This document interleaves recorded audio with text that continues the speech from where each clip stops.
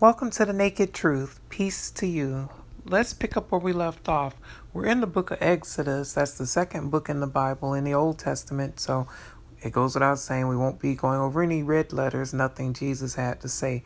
Jesus' input as far as his quotes don't start until the New Testament.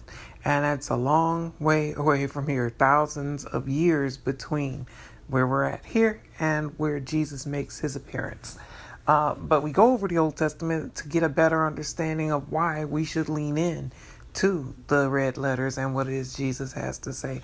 And this chapter today, as the last couple of chapters have shown, about slavery being apparently okay with God, which makes no sense since he just went through all that dramatic emancipation ceremony of releasing the Israelites from slavery, yet we are reading codes of how to treat your slaves. So it makes no sense at all that this would be from God Almighty. It may be from some other entity people are identifying as God or worshiping as God, but it really seems highly unlikely or even hypocritical for it to be God Almighty to go through all that with the Exodus narrative and Passover, and then turn around and permit slave people to be owned and as slaves and treated that way. But this is only the beginning, as it gets pretty. Let's just see. Exodus 23 verse 1. Here we go. You shall not circulate a false report. Do not put your hand with the wicked to be an unrighteous witness. So that's pretty cut and dry.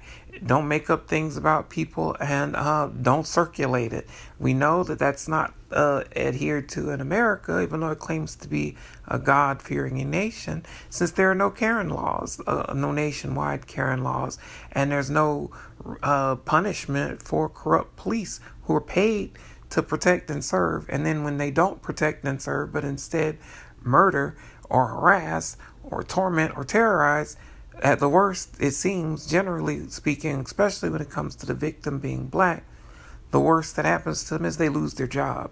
And we've seen only in the very recently where even convictions, which are rare, happen. And that's the American so-called justice system. So where false reports are completely allowed and even endorsed. Verse 2, you shall not follow a crowd to do evil, nor shall you testify in a dispute so as to turn aside after many to pervert justice. So it's saying don't go with the crowd for the wrong purpose. For instance, January 6th, don't go, but not just there. You see it again and again with these bathroom bills and the Don't Say Gay bill and all sorts of other bills that are designed to torment and persecute and oppress a class of people that are already oppressed and tormented and treated as second-class citizens, because it's easier to torment and pick on the weak rather than to face the challenge of dealing with the mighty, the powerful, and the corruption that they wield. But again, that's America, and where they'll thump the Bible and say, oh, I'm living by the Old Testament and the New, when they aren't doing either, because this is in the Old Testament telling you not to do those things, and yet those things get done regularly. Verse 3, you shall not show partiality to a poor man in his dispute. So it's saying just because someone is poor and disadvantaged, don't show them partiality. What's the word? I guess partiality is the word. Don't show favoritism. That's it. Don't show favoritism to someone just because their status in life is poor. Of course, you know that's the one thing America doesn't mind doing. The poor have it hard in this country. If you don't have money, you're almost certainly going to be treated unfavorably and looked at with partiality, but not in your favor, in favor of those who do have, the haves versus the have-nots. Verse 4, if you meet your enemy's ox or his donkey going astray, you shall bring it back to him again. You shall surely bring it back to him again. So, if you want to interpret this strictly as it's written, then you just have to say oxes and donkeys, cows and livestock, just those two specifically. But I don't think it's saying those two specifically. I think it's saying, generally speaking, if your neighbor's animal, your neighbor's property, your neighbor's livestock, your neighbor's goods are in danger, or as it says, going astray, your neighbor's pet going astray, then you should intervene and help. But if you want to interpret it strictly, then just donkeys and oxes, which most Americans don't have. So in this sense, it's talking about property rights, but it's also saying it's alluding to what Jesus says as far as going the extra mile. Although we'll keep reading, you see how it differs from what Jesus says. Verse 5, if you see the donkey of one who hates you lying under its burden, and you would refrain from helping it, you shall surely help him with it. So, I mean, human nature, or at least my nature, would be to, if I see my enemy, someone who hates me even, struggling with any burden, I wouldn't be out in a hurry to go lift a finger to help them. That's just honest. But it's saying here, you are to do that, and you are to help your enemy, even one who hates you, if you see them in need. But if you want to interpret it strictly as it's written, then you don't have to help your enemy. Say if their car is broken down or their house is on fire.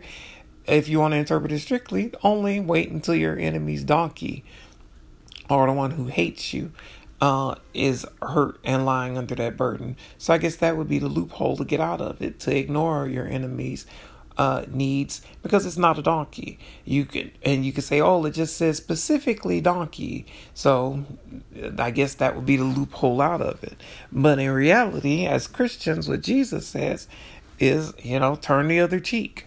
So this whole chapter seems to be a contrast to Christianity and to what Jesus tells us to do. And we went over that reading we went over that topic in the recent reading on our Saturday night readings, where we focus on what Jesus has to say, the red letters, where Jesus does tell us about turning the other cheek and going the extra mile and whatnot. You shall not pervert the judgment of your poor in his dispute. So now it's telling us just almost the opposite of what it just told us about favoring the poor. Now it's saying don't pervert the judgment of your poor. So that means be fair. So don't discriminate against someone because they're indigent or unable to have means like the rich do, but instead be fair. Which, I mean, why wouldn't it just say that in the other verse also? But I guess this is letting you know on both sides, whether it's for the poor or against the poor, don't show partiality. Be fair. Verse 7. And we know that America doesn't do that again also either, because look how the rich are able to drag things out with the so-called justice system to the point where the statute of limitations is up. So then you can't charge them with anything. And you see an excellent example of that with the partiality with what's going on with Ukraine. They're not in NATO. They're not in the EU. And what they are in, though, is cahoots. You see what happened with the whole media propaganda tour of quid pro quo just a few years ago with the clown of the previous president and the alleged bribes that he offered to the Ukrainian president, and the sham of a impeachment trial where you don't call the witnesses. You allow the witnesses to just ignore the subpoenas and not show up, and you don't even get a transcript of the phone call between the defendant and the Ukrainian president. All of that is just suppressed, not dug into, and swept under the rug and moved on. And yet we're to believe that it's justice for all. It's not justice for all in this country at all. It's justice. It's swift justice if you're poor, and that means punishment. And it's sweep it under the rug and look the other way if you're rich, especially if you're rich with the complexion for protection, if you know what I mean. Verse 7, keep yourself far from a false matter. Do not kill the innocent and righteous, for I will not justify the wicked. So, speaking of the previous president, 45, although the current one isn't doing much better as far as being honest or keeping his word or his campaign promises or any of that stuff, or managing the affairs of the country, neither one of them have done well at all. And yet you see, false matters are embraced by this country, especially among the politicians, because, like I just said, why wouldn't you just have a transcript of the conversation between the Ukrainian president and the United States president?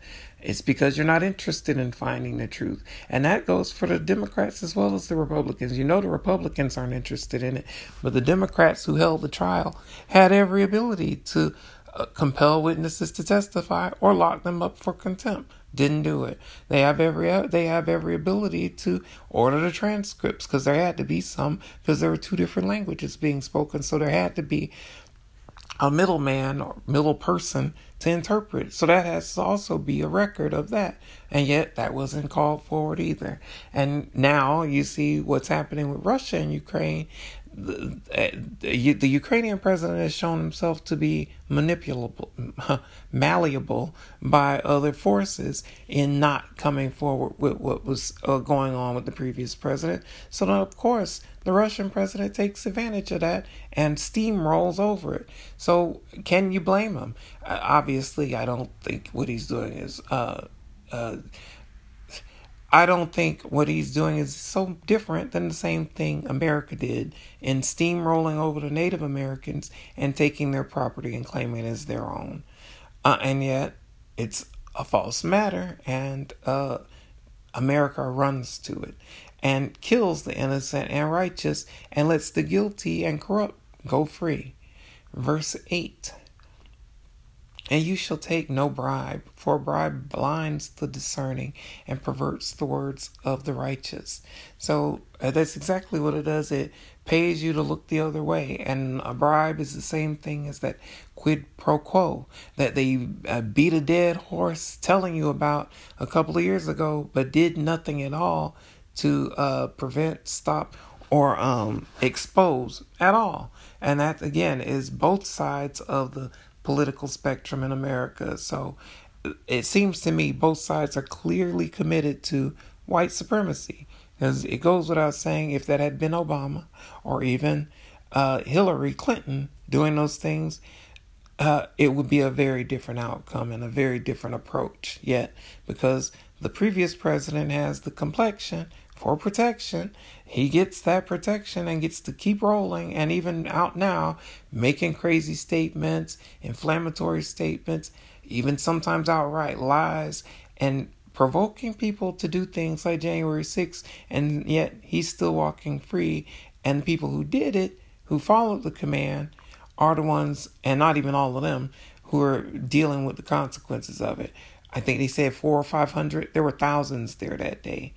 And if it's another crime situation, even being a part of the crowd would get you in the same trouble as the crowd. It's felony murder, for instance. If you're taking part in the crime that causes in the felony, then you're also convicted, or you're also considered guilty of the crime, even if you're not the one who did it. If someone loses their life, and if I remember right, 5 people lost their life that day. And yet you see all of that just being ignored because, again, they have the right complexion for this seemingly evil system. Verse 9, also, you shall not oppress a stranger, for you know the heart of a stranger, because you were strangers in the land of Egypt. So it's saying here, it's talking specifically to the children of Israel, because they were in Egypt, in Africa, for 400 plus years. They weren't slaves that whole time, but they were strangers at first. And then they, at some point, became slaves, and at this point were freed from the slavery. So it seems to me this verse is telling people to remember where you were. And yet you see, again, this is ignored in America, because it wasn't just black people who were enslaved in America. Other people were slaves also. They just had the right complexion, so they were able to gain their freedom at some point, or buy their freedom at some point, whereas black people weren't afforded that privilege. and it is a privilege apparently. But you see what it says here, it lives on at our borders here in this so-called God-fearing Christian nation, where if you get to the border and you're not the right color, you can get harassed, you can be imprisoned, your family can be busted up, you can be abused, and you can be turned away. And none of that happens to people who have a different complexion coming from a different part of the world.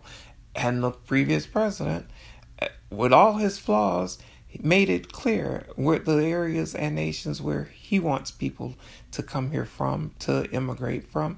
And it's not any place with dark skin, with people with dark skin. And again, that's in this so-called God-fearing Christian nation. But it's not what this verse is telling you to do. It's saying to remember where you came from. Verse 10, 6 years you shall sow your land and gather in its produce. So now it's talking about rest and the Sabbath, and that idea of not just working yourself to death and focusing on work and financial gain, whether it's for yourself or for your slave owner, your master. It's to make sure you have at least some rest in your life. And right now it's talking about even giving the land rest. But the 7th year you shall let it rest and lie fallow, that the poor of your people may eat, and what they leave, the beasts of the field may eat. In like manner you shall do with your vineyard and your olive grove. So we know this isn't adhered to at all in America. It's instead, profit is the bottom line, that if you have to sow the land and reap it once, or if you can, twice in a year, then do it. If you can feed the animals and plump them up, even with hormones or whatever, to make their increase larger, they do it. And it's the same thing, what it's talking about here, that you're not supposed to do that. You're supposed to allow that Sabbath, that rest, not to just be for people, but also for your land. And it's for a purpose, because enough is enough and too much is foolish. So if you have enough to get you through those 6 years, why would you let the poor of your people starve and go without if you have more than enough for those 6 years and then have enough in the 7th year? It's saying, let them have it. Let there be enough for all. Let there be justice for all. We know that's not the case. We know people don't do this, as far as I can tell, anywhere in the world, but absolutely not in America. It's profit, profit, profit, all you can.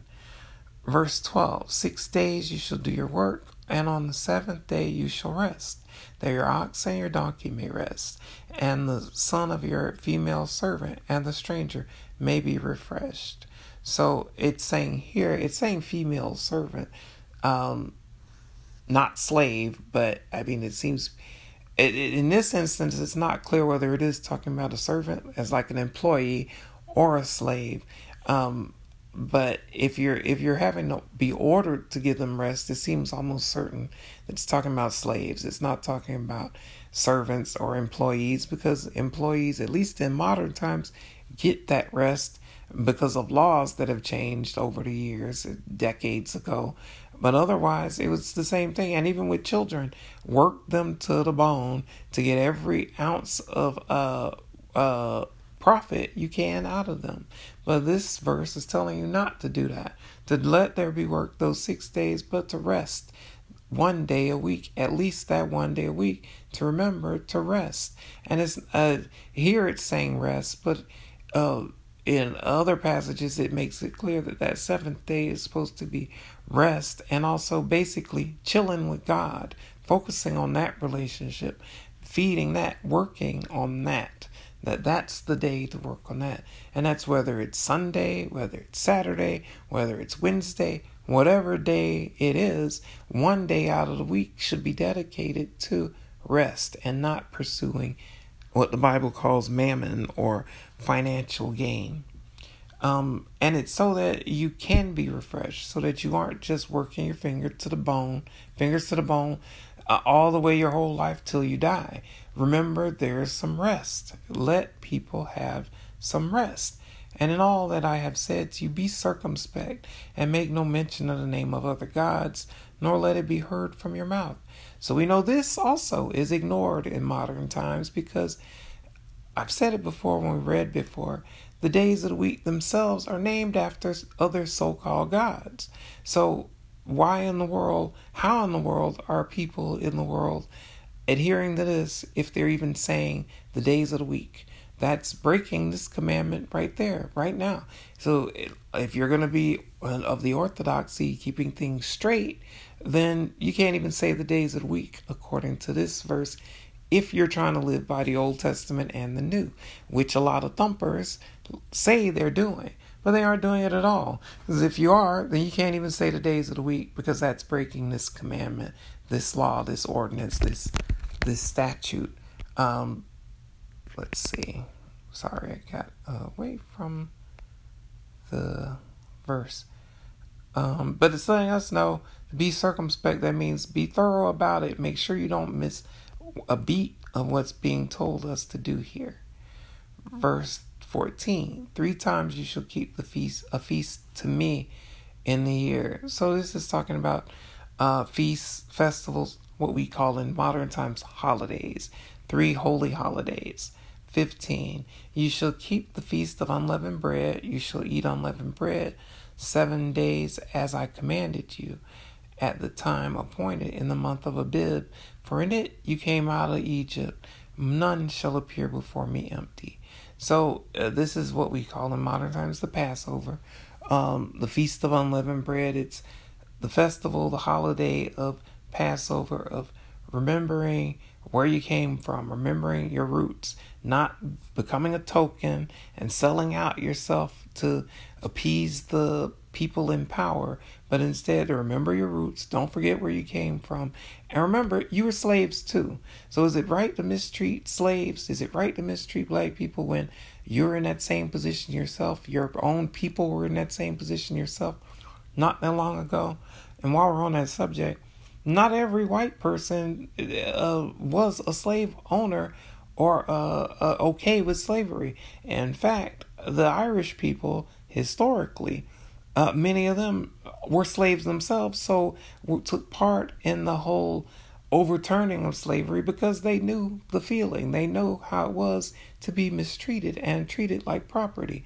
So a lot of Irish people don't fall into these things, at least historically. A lot of people now, again, like to assimilate with the people in power and forget where they came from because it will line their pockets. But it's not good. It's not good even according to the Old Testament. But it's telling us here to remember that Passover, the Feast of Unleavened Bread. And it says to not to appear before me empty, meaning show up and bring a sacrifice with you. Animal sacrifice, that is. Verse 16, and the feast of harvest, the first fruits of your labors which you've sown in the field, and the feast of ingathering at the end of the year, when you have gathered in the fruit of your labors from the field. So other holidays can seem to me to be, and scholars believe, represent these same festivals. They've just been morphed into and absorbed by other religions and given other names, like Halloween, Samhain, the festival of the harvest, and all of that. They're really all pointing back to the same thing. Rejoicing because you have a harvest. That means you aren't going to starve and have food through the winter. And the harvest of ingathering, where you go out there and collect it all. The Feast of Ingathering. So basically celebrating the fact that you're going to have food to eat through the winter. 3 times in a year, all your males shall appear before the Lord God. So we've said a bunch of times how the Old Testament, in particular, the whole Bible, but except for the red letters of what Jesus has to say, is extremely patriarchal, extremely sexist in plain English, where it pays close attention to what's happening with the males, with the men, and we've read so far, the women, the females, get treated as property, not like property, as property. They're owned, they're passed on, they're given away, and all of that. And that lives on in modern times when you give the bride away. It's being given away because she's considered property historically. Not that I agree with it, just telling you that's how it is. Now this verse is saying 3 times a year. Those 3 holidays you're to celebrate and appear before God. The men are. Verse 18, you shall not offer the blood of my sacrifice with leavened bread, nor shall the fat of my sacrifice remain until morning. So this leavened bread has to do again with the Passover ceremony, the Passover event, where they didn't have time to let the bread rise. So no yeast, no baking soda, no salt, none of that to make the dough rise, no egg whites to make the bread rise, none of that, no leavening, because it's to commemorate that you were delivered from the slavery. It took 400 years to move out of that area. Not that they were slaves that whole time, but it took, at least one was, though, part of the time from the beginning. Joseph started as a slave and ended up not as a slave, but the people ended up not as slaves and ended up becoming slaves over the course of those 4 plus centuries. So that's what the leavening has to do with. And the whole fat of the offering, it's not clear why, but it seems the Lord of the Old Testament loves the fat. And this isn't the only time that making sure you offer fat with your offering is prescribed. It's required of you when you make the sacrifice.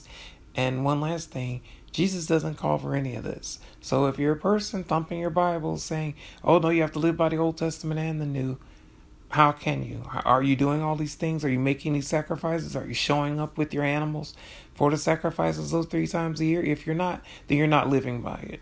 And it's hypocritical to say you are if you're not. Verse 19, the first of the first fruits of your land you shall bring into the house of the Lord your God. You shall not boil a young goat in its mother's milk. So let's take that piece by piece. It's saying the first of your first fruits. So that means your increase. And it's saying of your land, and that's because this is an agricultural society at this time. And this even gets, if you're going to interpret it strictly as it's written, then you don't have to worry about this if you're not a farmer, if you're not in agriculture, if you don't have any produce of the land, then you can skip over this. But if you're going to interpret it figuratively, like churches do in modern times, then it means the first of your first fruits, the first of your increase. It's talking about a tithe.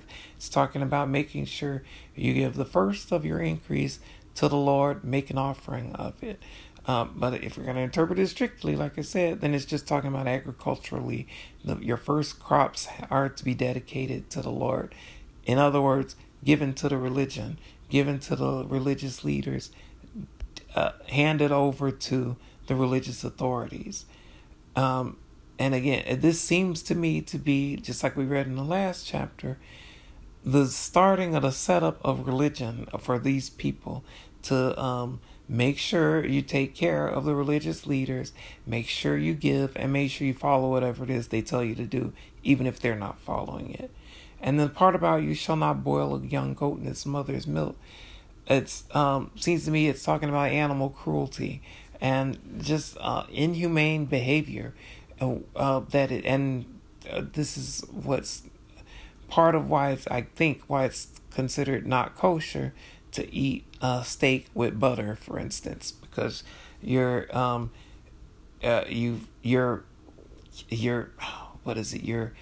using what sustains the life, the milk, which makes butter, to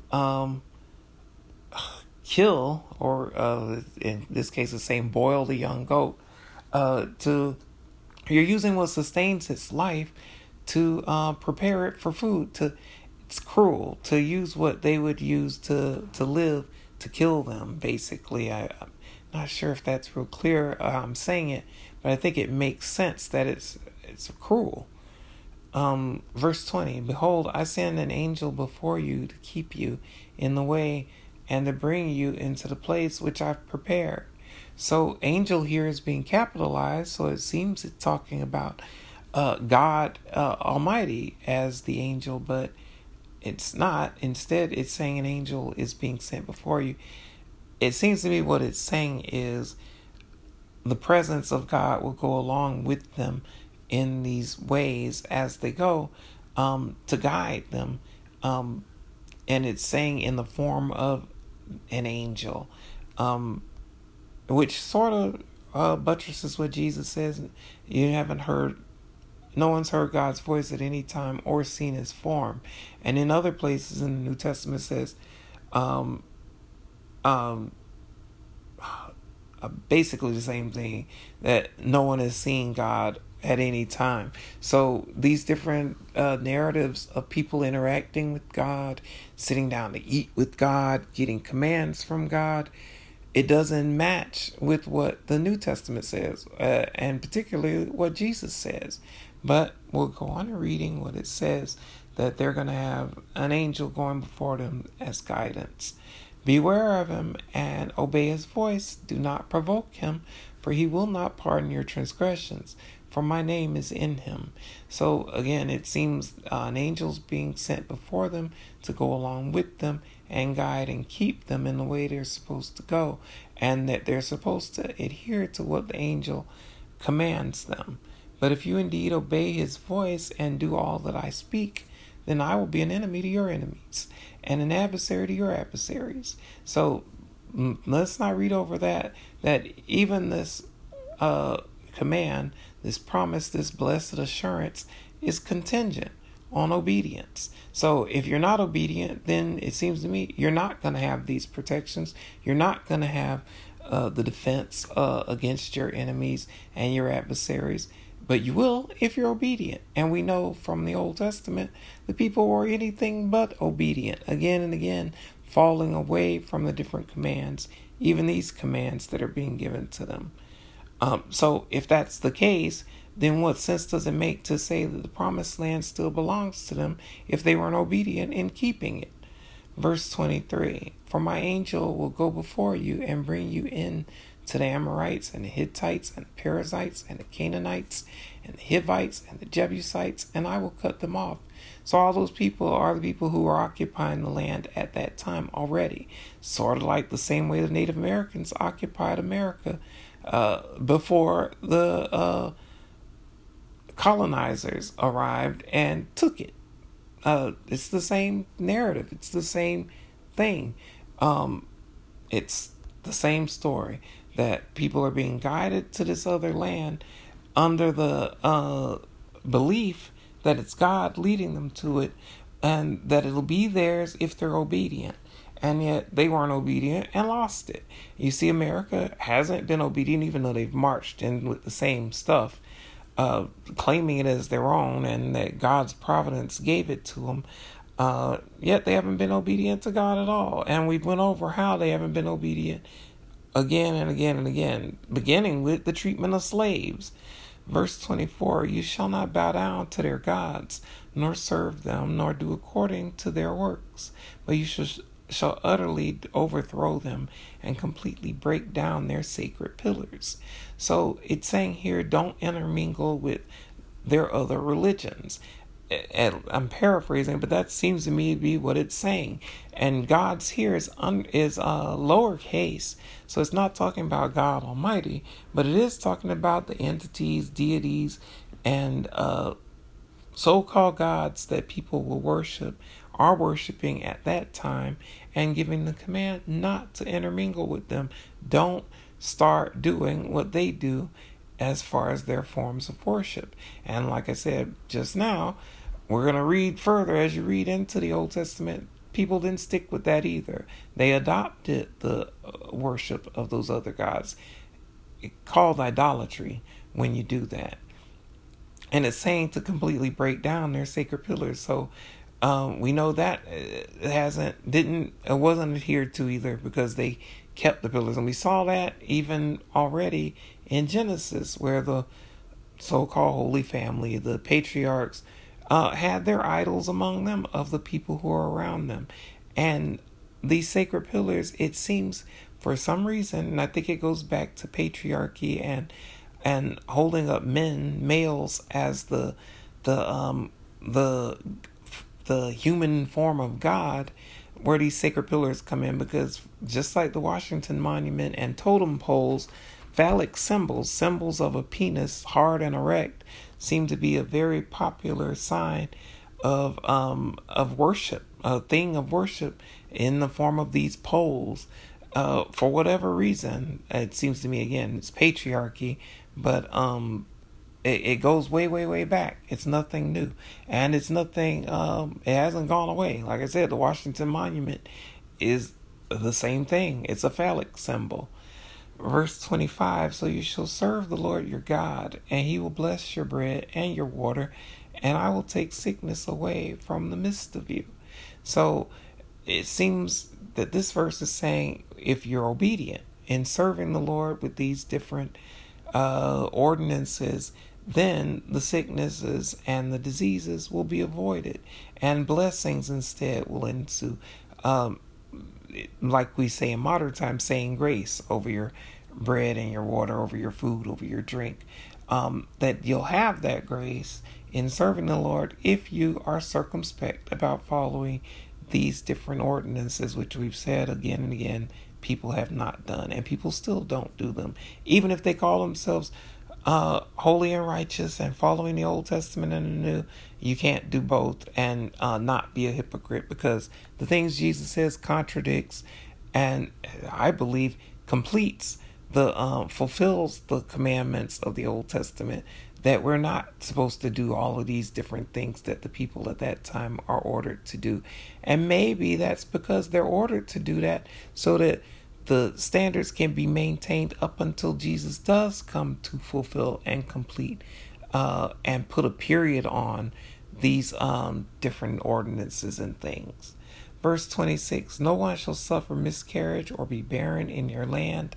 I will fulfill the number of your days.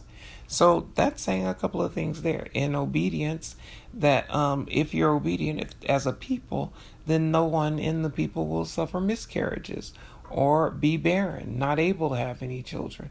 People will be fruitful and multiply if they're obedient.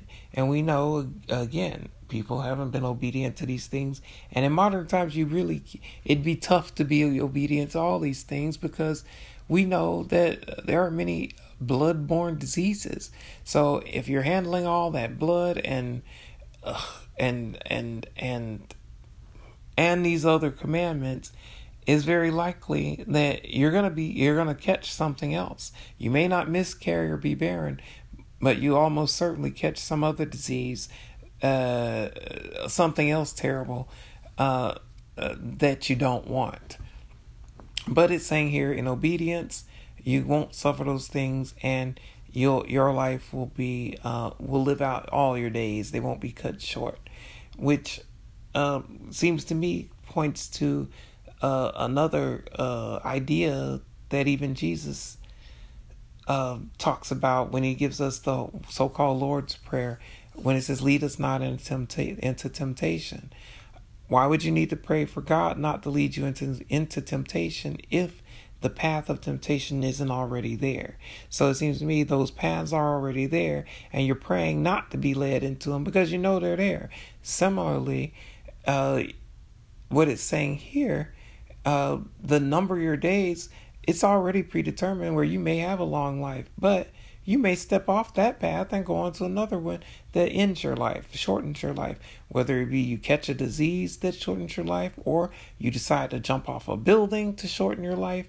So you choose a different path, even though that other path of life is already laid out there for you.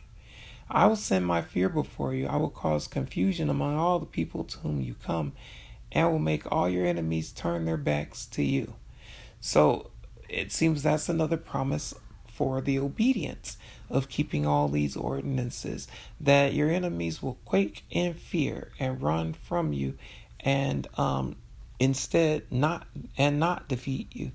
But we know, again, the people weren't obedient to these things, and the land they were promised, they lost. Verse 28, and I will send hornets before you, which shall drive out the Hivite, the Canaanite, and the Hittite from before you. So some of these places, these people have historical references, the Canaanites and Hittites for sure, but probably Hivites also. I'm sure there's other ways you can research and find out more about them. But what it's saying here is hornets. It may be talking about physical hornets, like actual literal hornets, like bees going before them. to terrorize the people and make them move. But I think what it's talking about is figurative, just like in Revelation where it talks about the locust army that's used by God, we'll just say God since that's what it says, or the Lord, to drive people out or to move people or cajole or force people to do what's in the big picture plan, grand scheme of things to do. So it seems the same. That's what it's talking about, I think. Figurative hornets. It'll send out energies like the beast, to take care of business and drive out the enemy, the occupiers, the people who were there before you, just like the Native Americans were. Verse 29, I will not drive them out from before you in 1 year, lest the land become desolate and the beasts of the field become too numerous for you. So if this is God Almighty talking, why that? Why not just snap a finger and dry up all the enemies and let the people go in and take over the land and set up a righteous, holy government of people who will follow the Lord because they saw the Lord deliver them from slavery? Why not do it that way? Why instead let it be gradual where people can fall in and out of faith and in and out of belief and in and out of following, instead of just doing it at once and taking care of it? It seems to me it goes to what scholars believe happened with the Bible and with the people of the Bible, that their history, their narrative was woven into other cultures, particularly when they were enslaved or captured by other nations as a result of war. For instance, Babylon or Assyria, for instance, that while they were there and writing down their own narratives and making sure it survived the enslavement, the people who were enslaving them added their 2 cents. But not only that, they also went back as they're copying it and carrying it forward, went back and edited and added their own 2 cents, so that it's not it's so that it's perverted. And I don't mean that as a peeping Tom perverted, but I mean that is it's tainted, it's changed from what it originally was. Because again, why would you do all that instead of just driving them out and then telling the beast not to overtake the people who you just rescued from slavery? But that seems to me to be looking back and editing this verse. And a lot of the Old Testament seems to fall under that category of how it got in there. But let's just keep reading. Verse 30, little by little I will drive them out from before you until you have increased and you inherit the land.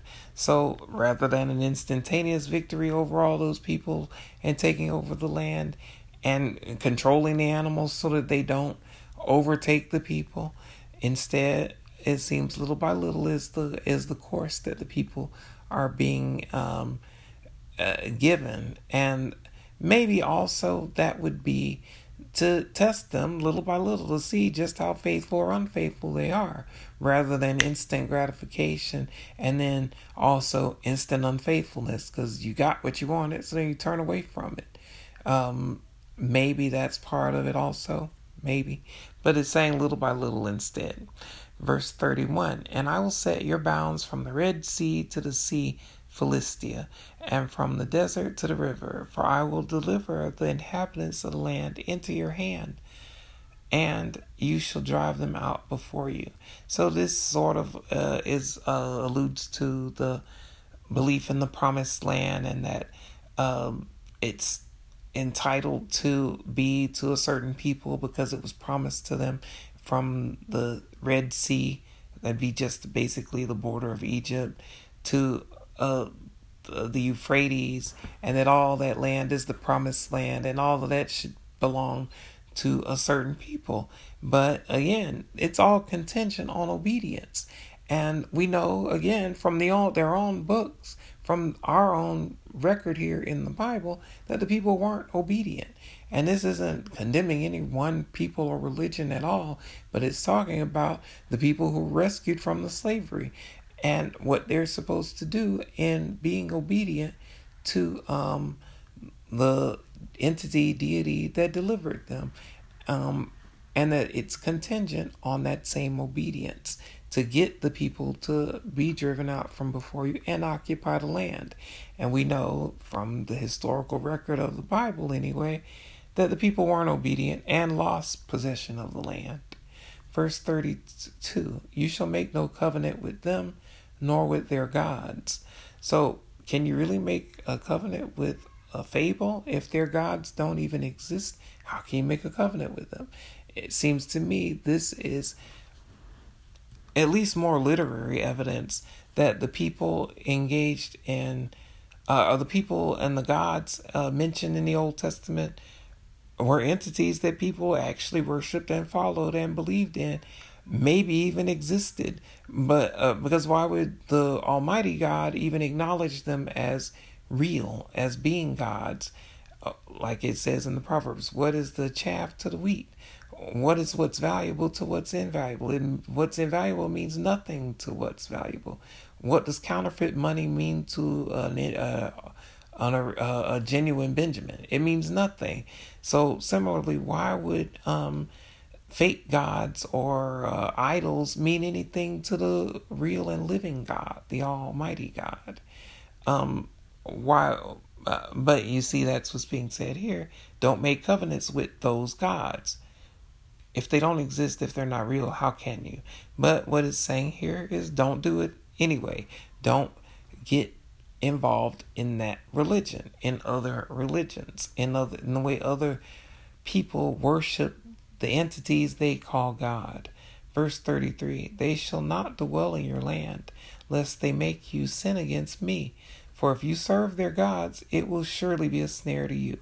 So, snare being a trap, and serving their gods is exactly what they did, serving other gods. And you don't have to take my word for it.